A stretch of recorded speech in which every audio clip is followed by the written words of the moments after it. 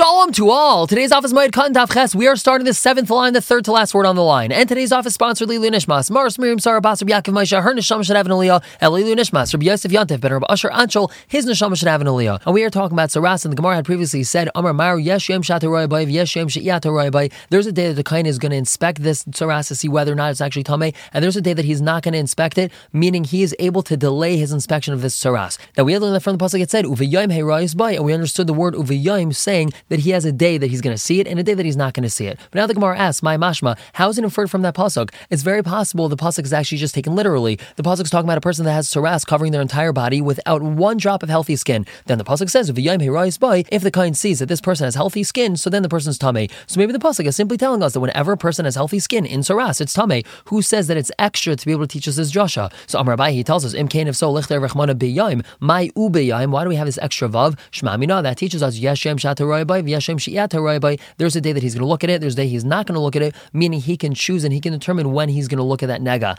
Rav Amar, he tells us, kula krayaseruhu, the whole pasuk is extra, meaning the whole word ubeyayim is extra. Dimkain, if so, lichter rechmana uveheira eyes. The pasuk should have just said uveheira eyes. My uveyayim, why does it have to say and on the day that he sees it? Shema mina, yeshem shataroy by yeshem shi'at haroy by. Now, Abai, why doesn't he say that the whole word is extra? Because he needs that word to tell us that b'yayim v'lay b'layla, that the kohen's only allowed to look at it during the day. He's not allowed to look at it by night, by candlelight. Now, Rava b'yayim v'lay b'layla minalei, how does Rava know that the kohen's only allowed to see it during the day and not at night? Nafkalei, he learns that from a different pasuk. It says milachol mara ina kohen, the entire vision of the kohen, meaning he has to be able to see it with his eyes. He's not allowed to inspect it by candlelight. Now, Abai, what does he do with that pasuk?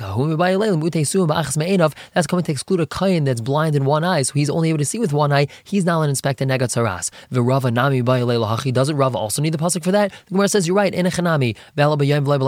So how does Rava know that a kohen's only allowed to see a nega during the day and not at night? Nafkalei, he learns it out from a different pasuk that says miknega nir li babayos. When a person has a nega on his house and he comes to the kohen and he wants to tell him that he saw a nega, so he says something that looks like a nega appeared to me nir ali. It appeared to me on my house. What do we learn from here? Leave a layla eri. It appered to me. I was able to see with my own two eyes. I didn't need to use a candle, which means it's only during the day and not at night. V'abai, what does he do with that pasuk? If we only had that pasuk havamina, I would think hanimili toma delav gufei. That's only referring to toma that's not on his body, it's on his house. So therefore, it has to be that he's able to see it without using candlelight. Avol toma de gufei afilu la'ireinami. But it's possible when we're dealing with toma on his body, if he has a nega on his arm or on his leg or somewhere else on his body, so it's possible that even if it's seen by candlelight, it would be tamei kamash blan. That's why we need to have the other pasuk as well. And in the previous mission, we had something that Rameir was matir on chalamayid, and we continue with that. Va'idam Rameir also says malaket adam atzamas aviv v'imay b'nei simchi loy. On chalamayid itself, Rav Meir says that a person is allowed to gather the bones of his father and mother, and he's allowed to inter them. He's allowed to rebury them in their family plot because that's a big simcha for him. They used to have these family plots that they'd bury everyone in the family in, and for some reason, his father or mother, they weren't buried there. So on chalamayid, if he has the ability to dig up his parents' bones and reinter them in the family plot, he's allowed to do so because that's a great simcha for him that they're in the proper burial place. Now, Rabbi Yossi, he says, Avil Hulai, that's a source of mourning for him. He's not allowed to do that. The Mishnah continues, a person is not to inspire others about his mace, and he's not to be mas, but he's not to eulogize him, kaidim l'regel, before Yantiv Shleshim Yom, if it's within 30 days of the regel. And now we're just going to ask a question on the first part of the Mishnah. For a minute, we'll ask us to refer on Brasa. If a person gathers the bones of his father or mother to rebury them, he has to mourn over them that entire day. In the evening, he doesn't have to mourn over them. And Rav Chizr says, even if they're wrapped up in his sheet. But we see from here, if the person is reburying his father or mother, he has to act like an oval, he has to be an avelus. So how could Rav Meir say that it's a great simcha for him? So Amar Bai, he answers, it's not that it's a great simcha for him to rebury his parents. It's emo. Let's say v'nesha simchas haregel olav. It's because he's so mesamech, because the regel, because of Yantef, he's full of simcha. So therefore, he's not going to be an avelus because of his parents. Now we had said in the Mishnah of lo ya'ar al mesa. Within 30 days of Yantef, a person is not allowed to be ma'ar on his mace. What does that mean? My lo ya'ar al mesa. So Amar Rav, he said, kad hadar saftanim ma'rava. When the eulogizer would walk around Eretz Yisrael, Amri, they would say, Yivkun ime, cry with him, kol merire liba, all broken hearted. They would have these professional eulogizers that would walk around and they would inspire people and they would eulogize people who had died previously some time ago, and you're not allowed to do that within 30 days of Yantef. So as we just said, the Mishnah told us, Kadim Regel Shleshim Yom, that within 30 days of Yantef, you're not allowed to eulogize someone that just passed away, and you're not allowed to be ma'arer people, you're not allowed to eulogize someone that died sometime beforehand. So the Gemara asks, Ma'ashna Shleshim Yom, why specifically 30 days? So Amrav Kahana, Amrav Yehuda, Amarav, there was a story with a person, Shekina is Ma'is Lautz Regel, he gathered money, he was saving his money, pinching pennies to make sure that he could be Eile Regel. And then Ubasafta, and one of these eulogizers came, Va'amal al Pesach Bei, so he stood by his house and eulogized someone who had passed away recently. When Ataltan Ishta and his wife took that money, and she gave it to the eulogizer, and therefore he wasn't able to go to be Eile Regel because he didn't have any money. That very moment, Amru Chazal said, Lo Ya'ar A person is not allowed to inspire about a mace that had died previously or eulogize someone that had just died if it's within 30 days of Yontif. Now Shmuel Amar, he gives a different reason.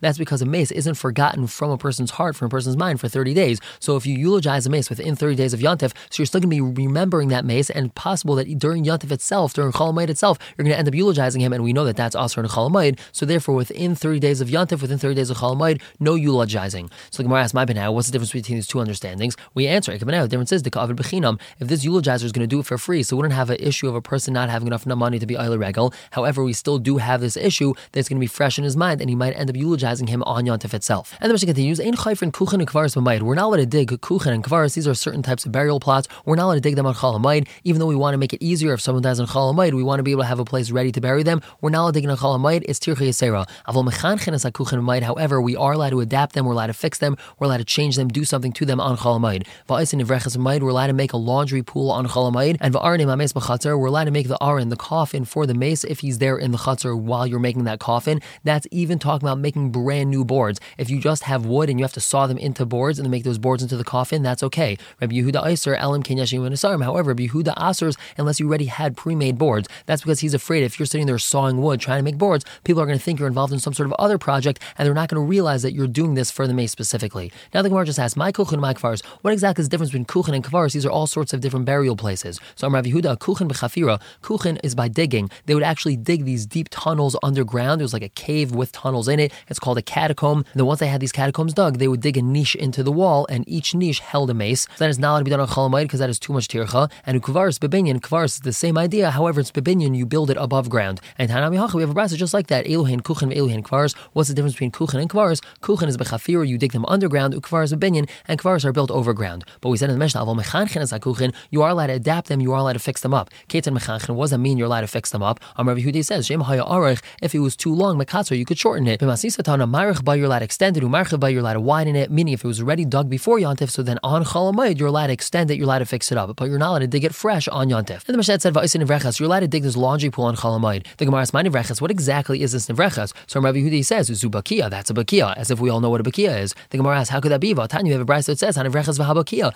Clearly, nivrechas and bakia are two separate things. So Rabbi V'tem Rav Kahana, that actually it's giha ubar giha. So what is this? So they would dig a pool inside their chutzner, and this would hold all the water for washing laundry. So that's giha, that's a large pool, and that's what nivrechas is. The bar giha, which is the bakia, which is the secondary pool, that's connected to the giha, to the main pool, and that's where all the overflow of laundry water would go in. So you're allowed to dig both these things on Chol HaMoed. That's because it's not too much of a tircha. And we had said, v'arnim a mace b'chatzar, you're allowed to build a coffin for a mace when the mace is there in the chutzner with you. Tanina l'hadid tarabanan, we just learned in our Mishnah what was taught in the brayso. Oisin kol tzarchei mace, you're allowed to do whatever is necessary for the mace on Chol HaMoed. Guys in Lysara, you're allowed to cut his hair, mechabs like susai, you're allowed to wash his clothing, which means that tachrichim you're going to bury him in. Oisin le'aron, you're allowed to make him a coffin, minisarim hamin nusarin me'erev Yontif, from boards that were already made into boards before Yontif. That's Rabbi Yehuda's opinion in our Mishnah. You're not allowed to make boards on Yontif. If you had boards before Yontif, so then you're allowed to build the coffin on Chol HaMoed. But if you didn't have them made into boards before Yontif, you're not allowed to make them on Chol HaMoed. Now, Rabbi Shimon Gamliel Omer, he's a Tanakam of our Mishnah.